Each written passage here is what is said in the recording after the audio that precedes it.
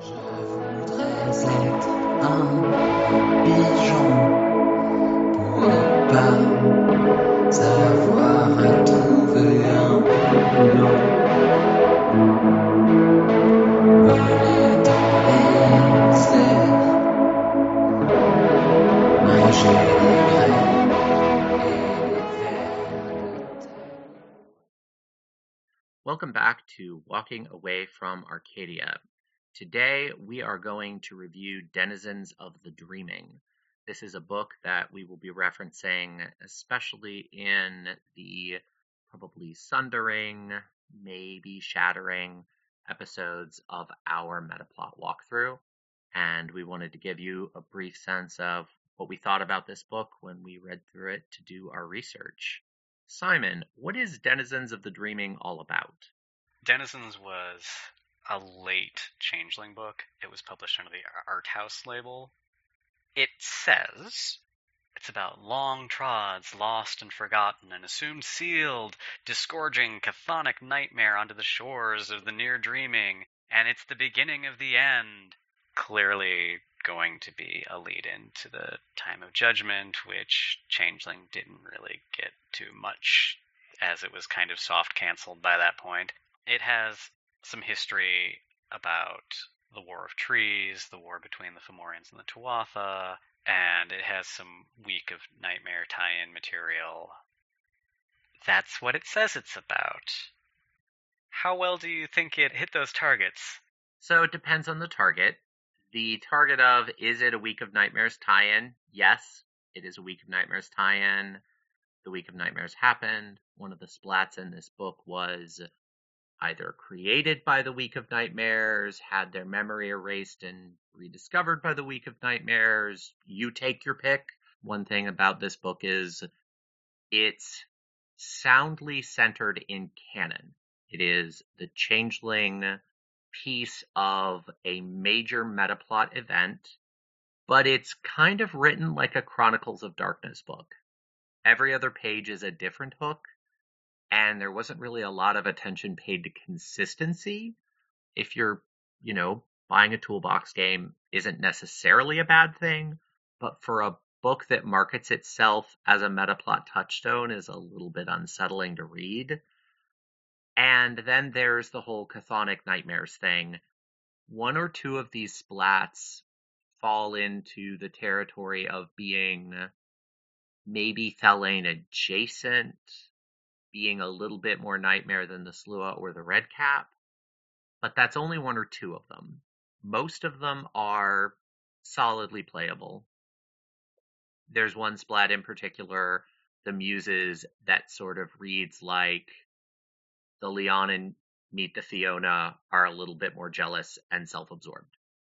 And that's what they are. And I'm like, well, that could be a character concept for a Leona or a Fiona. Okay. So the nightmare angle is a little hard to grab. Some of the splats are kind of interesting. There are a lot of story meta plot ideas, but it doesn't really read like a canon book, even though half of it is history. The opening fiction and the entire first third of the book are meant to be setting information. The opening fiction is a weird in-universe story about Firbolg finding a chunk of a particular Balorian She's human soul in a box. And I had to read it several times to really get a clear picture of what was going on, and that was even with the character who shows up towards the end, who exists entirely just to explain everything, because the author didn't seem convinced that they had explained anything at all. It's interesting that this is a late Changeling book, because by late Changeling, they'd kind of pushed away the idea that banality and nightmare were interchangeable. All of these denizens are supposed to be more nightmare adjacent than normal changelings, but they continually describe the Karamet as being passionless ghost things. Comes across very clearly in the opening fiction, and I still don't understand it. I don't know what was intended, or I just don't. Yeah, and another thing that I struggled with a little bit is this book didn't totally seem to know what the Adheen, which is what these, groups are called, were supposed to be, because the first half of the book presents them as absolutely inhuman, basically true fae, basically the closest thing to true fae that you could get. They intentionally build a super alien legacy structure for them to take away any sense of humanity. And then almost every splat has a write up about whether or not they feel the need to hold down day jobs, including the Karamet. The Karamet are supposed to be dead humans that were trapped in the dreaming. They're specifically pitched as dead, enchanted humans, or Canaan, or some other person that died wrapped up in glamour, and so they didn't get to go to their proper afterworld. And they use terms like heaven and hell, but really this is the world of darkness. There's no heaven and hell. The Far Shores are a lie. They're a slave trade. We all know what the Shadowlands are. That's fine. But they're passionless. So you take what would be an entity that is driven 110% on passion, Wraith, and then you wrap them up in the dreaming, a super wild, emotional, creative influence, and you end up with a completely passionless thing. I kind of know the stories they're invoking outside of the world of darkness, but as a game artifact that fits in the cosmology of the world of darkness, I have a really hard time parsing them.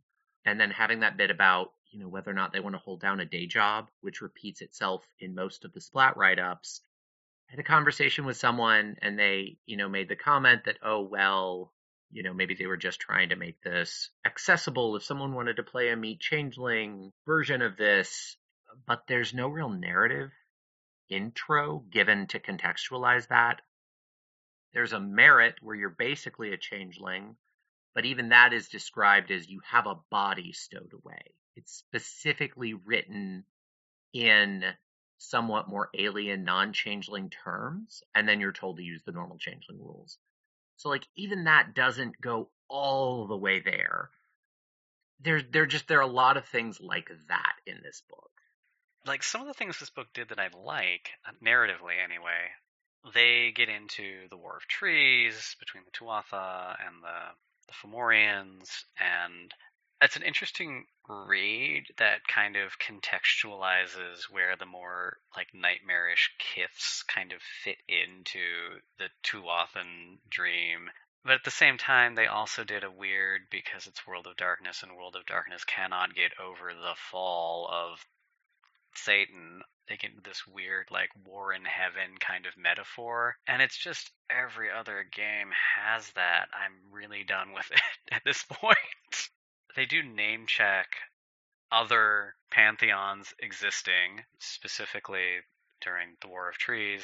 They mentioned that the Tuatha overthrew what became the Denizens, and other demigods were involved, which is a step forward, I suppose. But it's in the same book with the first Indian mythology splats getting introduced to Changeling, and the mission statement for this book is, grittier, darker, not so nice changelings. So it's an odd place to be doing that, especially as the only place they did that up to this point. That is definitely a little bit difficult.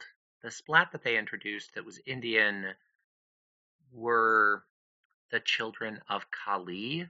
In one part of the book, their memories are wiped out and their homeland was destroyed.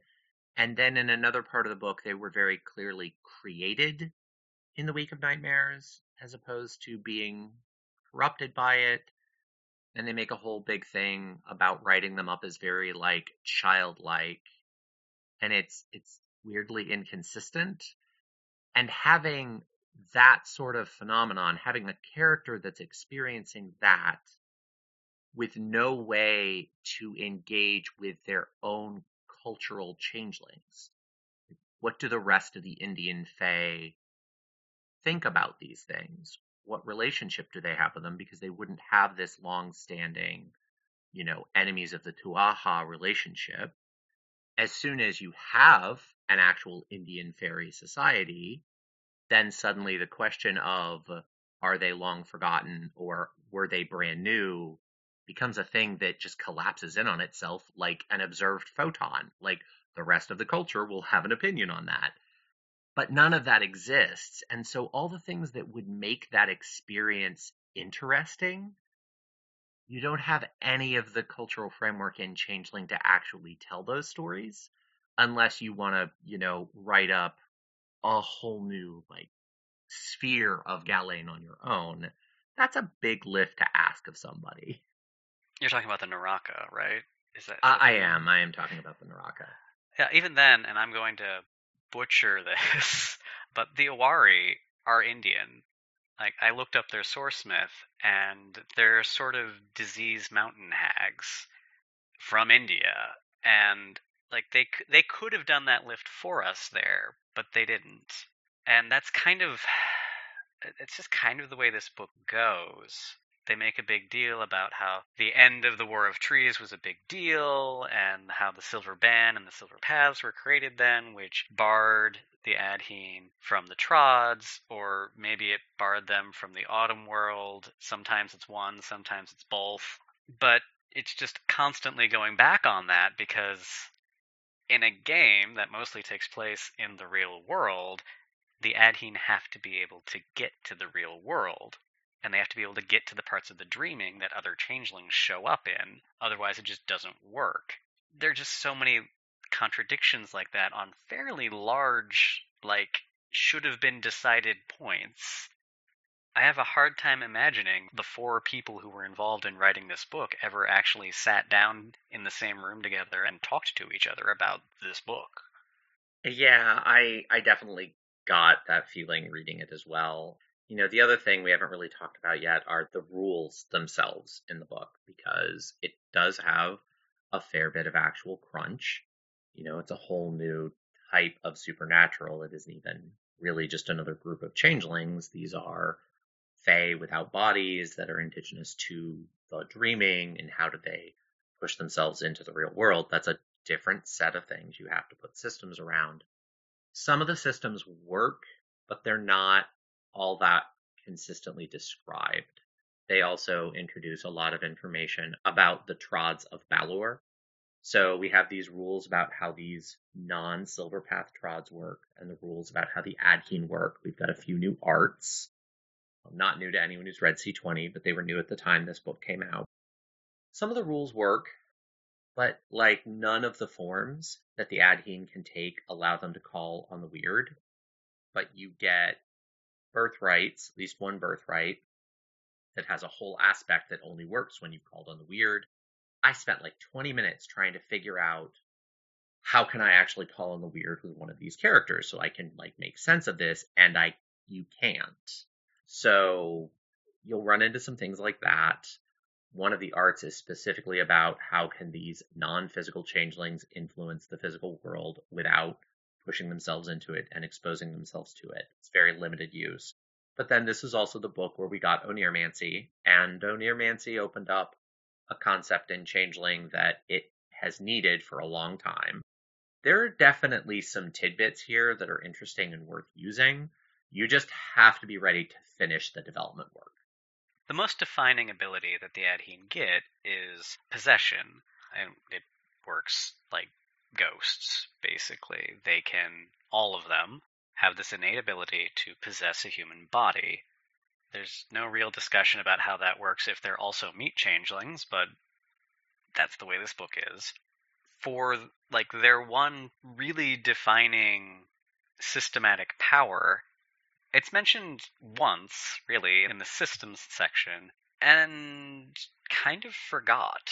And even then, it's a very strange construction, because on the same page they're laying out the base rules for how this works, they also have a sidebar that says, I'm paraphrasing, but if players use this the way we wrote it, you should punish them. That is a terrible attitude to take towards your players. It's not good design. I don't I just don't understand what happened there. The thing that really confused me about that sidebar is the rule that they brought up. They were like, we recommend you punish them this way, but I guess if you don't want to, it's your table. And they do this whole weird passive aggressive thing in this sidebar, but it was about like jumping between victims too quickly and basically just abusing the fact that you use up a body when you possess it. I looked at that and I thought, okay, this is a game balance thing. Why did you write a passive aggressive sidebar? Just write it into the rules. Just come up with a narrative excuse like it overwhelms your psyche to be inside so many humans in such a short period of time, and you take this penalty if you do this. Just make it part of the rules and be done with it. Like, yeah, it could have been interesting. It could have been like the core of what is an adhene. It could have been like, they have this weird reverse remembrance thing where when they jump from body to body, part of it hangs on, and oh no, you have all of these different conflicting personalities fighting if you spend too much time in the autumn world this way, and you become a mess, and isn't that interesting? And I would find that super interesting. But they didn't. They just said, no, you should punish your players. The feeling I got at the end of this book, when I'd read the whole thing, was that the people who wrote this book play Changeling with a very heavy use of the Golden Rule, which, to be fair, most people do that. Partially because Changeling needs it, partially because they're fairies and there's a lot more unreliable narrator in Changeling than other games, and especially as soon as you go into the dreaming, you want things to be super uncertain. And I feel like the people that did this were all Changeling players, and they took the philosophy of what sort of crazy inconsistent things do we do in the dreaming and tried to write a book in that headspace. And my view of the Golden Rule in World of Darkness is everyone should use it as liberally as they want. Yay, freedom at the table. But every time you end up in a situation where everyone has to pick up the Golden Rule to make sense of a book, you've failed. The Golden Rule should be an omnipresent option. The strength of World of Darkness compared to other role-playing games like D&D is that the setting is built in. You don't need to go buy Eberron. You don't need to go buy Pathfinder books. You just have World of Darkness, and the strength of that is presumably everybody at the table has some sort of familiarity with the lore, and you have all of these things you can pick at as a storyteller or a player that everybody else kind of shares.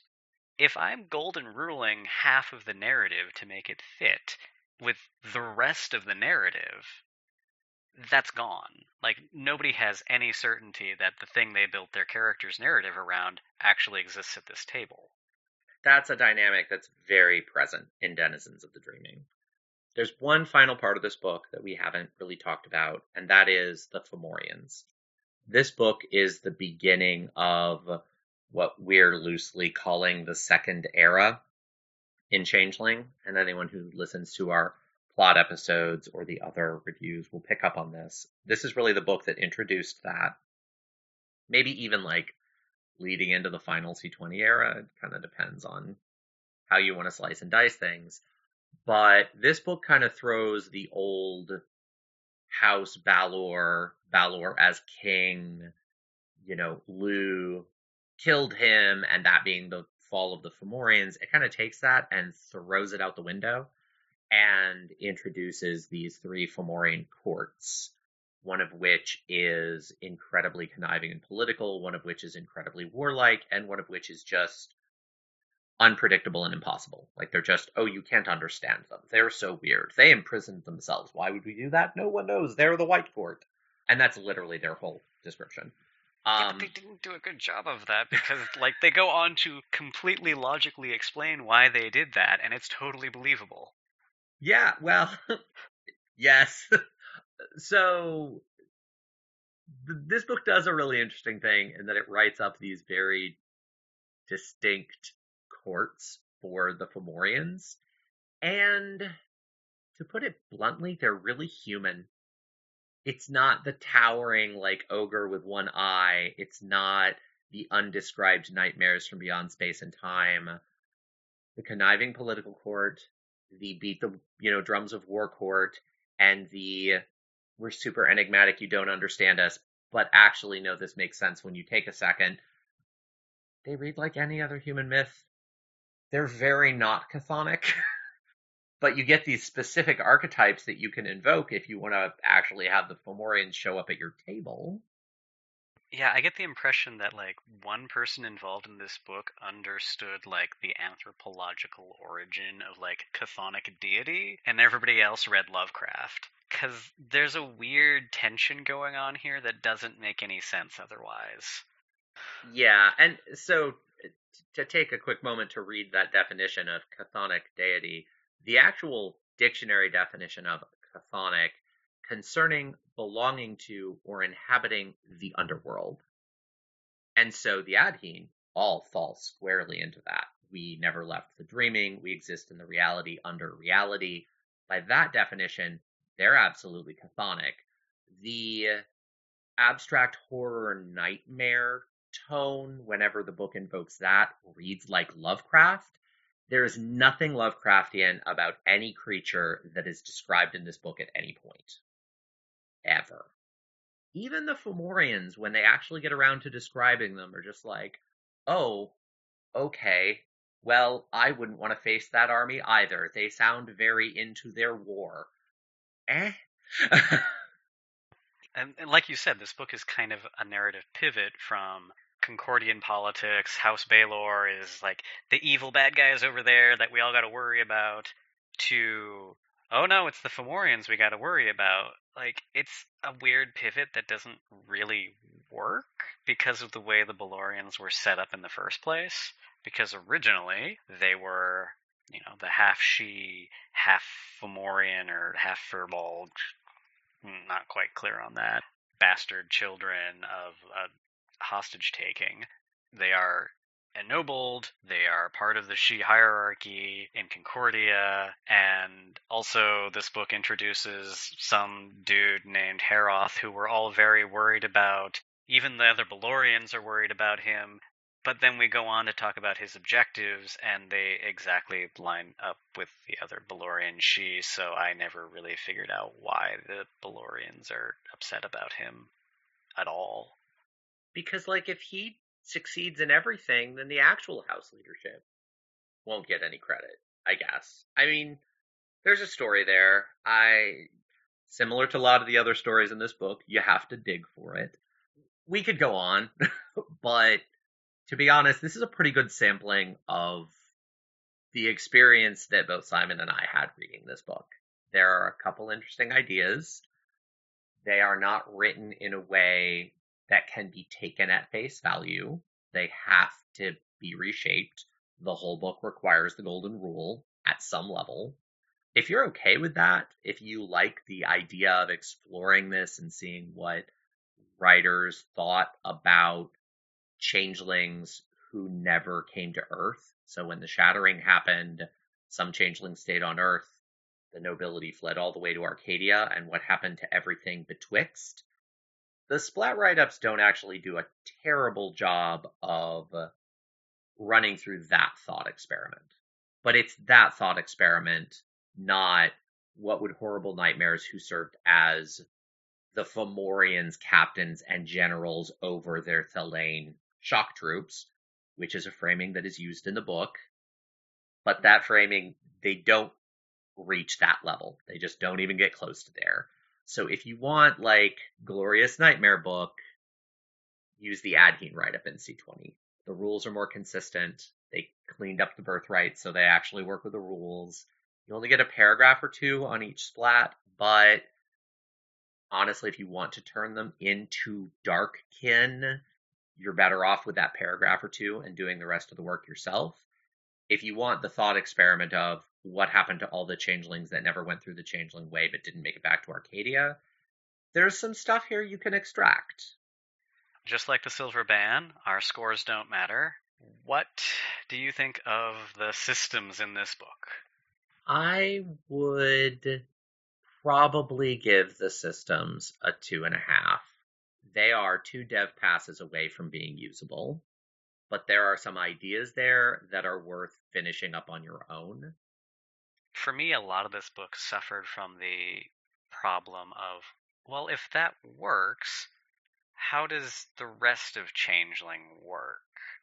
Yeah. I think the system in this book is an interesting source of inspiration for stuff that might work at your table if you're willing to do an alternate reality version of Changeling.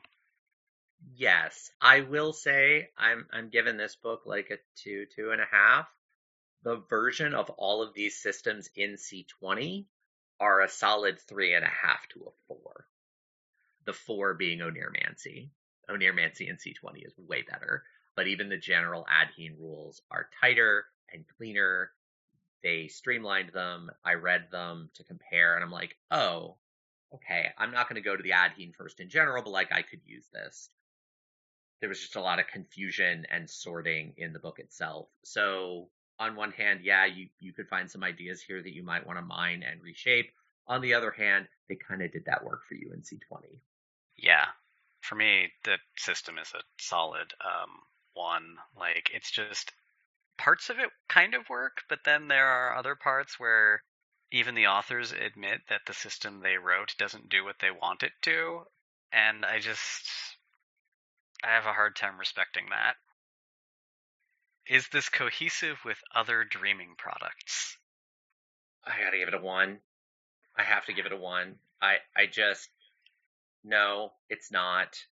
House Balor is described in a way that is bizarre. We have main kith that apparently live in the deep dreaming, but are not completely consumed by Bedlam. That's never explained. The book isn't particularly consistent with itself, and everything in here is presented as High Nightmare, but it's basically written as the gritty end of Cthane. Like, I can't even put this in pre-C20 Thalane territory. Like, it's just kind of, the splats sort of tend towards like the Red Cap Slua tone instead of the Boggin tone. Oh no, the horror. It's a 1. In the context of C20, where the Week of Nightmares probably didn't happen, that's kind of the linchpin this book's written around from a narrative standpoint. You have to do a lot of work to make this book fit after C20. I think it was in the first chapter, there was a list of other World of Darkness books that will enhance your reading experience, but they're not required. And I spent an unreasonable amount of time Googling words that were not defined ever in this book, but they used frequently. I assume they're from a Changeling book I read at one point, but don't remember, and also wasn't in the list.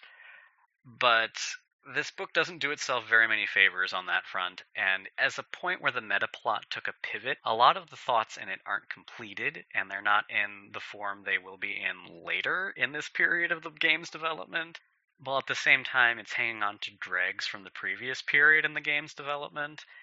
It just doesn't fit with anything else very well. And speaking to the dynamic of needing to do the lift to get it out of the Week of Nightmares, C20, again, recommending the Adhene write-up in C20, it does a really good job of taking the Week of Nightmares, turning it into the Evanescence, which is clearly what the intent was.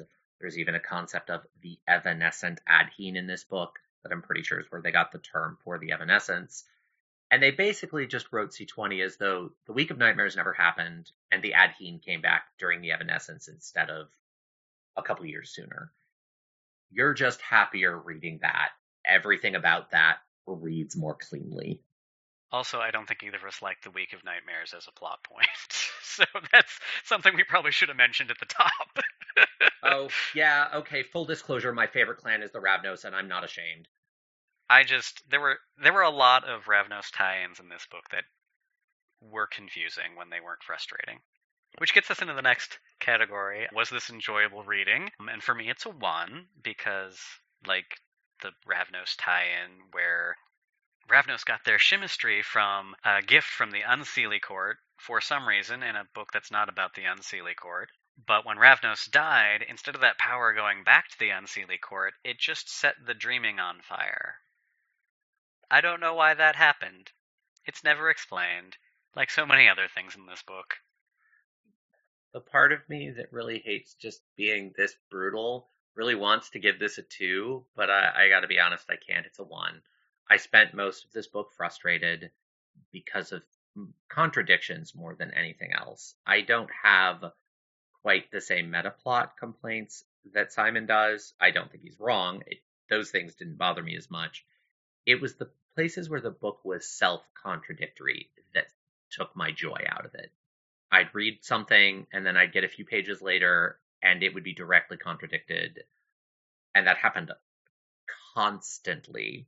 You know, they make a big point out of the name for the Ravnos Antediluvian that they're going to use that is the real name in the actual part of the book that talks about it. But in the opening fiction, they literally just call him Ravnos while they're in this big mythic setting. And I was just like, really? Like, names are so central to changelings. True names are so central to changelings. And in the Dreaming, we're going to call him Ravnos. And at first I just thought whoever wrote this book didn't actually care about the Antediluvian's name at all, and it's because it's a vampire plot point. And then I got later on, and this was a case where, like, the later on text was an improvement, but because I knew that no editor had bothered to fix it, I don't even care that the writer didn't put it in there. The developer didn't care enough to fix it. There were so many moments I had like that where I just had to put the book down because the architectural flaws were just so much more apparent than anything I was reading in that moment. So, yeah, I have to give it a 1. How was the art in this book? How was the layout? This is actually one of the high points for this book. The art was really good. I liked a lot of the art. It's a later book, so it's black and white. So I can't give it a 5. 5 for me is like the height of first edition, original player's guide art. Obviously, it's not going to hit that threshold. But the art was really solid. I would probably give this, I'd even say like a 3.5. It's not quite the 4 that like the first book of Houses was in a lot of places. But the art was pretty solid. It's weird for me that the art is kind of the high point for this book, but it is. Most of it is totally decent. I have issues with the perspective in some of it. One of my notes was just, what the fuck is happening in this picture? Is that an arm? But apart from that one artist who I always have problems with, it's decent. It's a 2.5, 3 for me. And then what would you say about your one-sentence review? Who should buy this book? The kind of person who would enjoy this book is a person who doesn't demand consistency in tone, in voice, or in the outcomes of central plot elements. This is a game book for somebody who played BioShock Infinite and thought, this would have been a lot better if it was a series of mini-games every time Elizabeth opened an alternate reality. My one-sentence review of this is, if you love Changeling the Dreaming, but really prefer playing Chronicles of Darkness, you might like this book. As a grab bag of ideas, it doesn't fail. And I know people who play World of Darkness like it's Chronicles of Darkness, and that's a valid way to play it. If that is your modus operandi, pick up Denizens, you might enjoy it. This time when we say it, we mean it. They get better from here. We swear to God they get better from here. This has been Walking Away from Arcadia. This was our Metaplot source review of Denizens of the Dreaming. Please forgive us.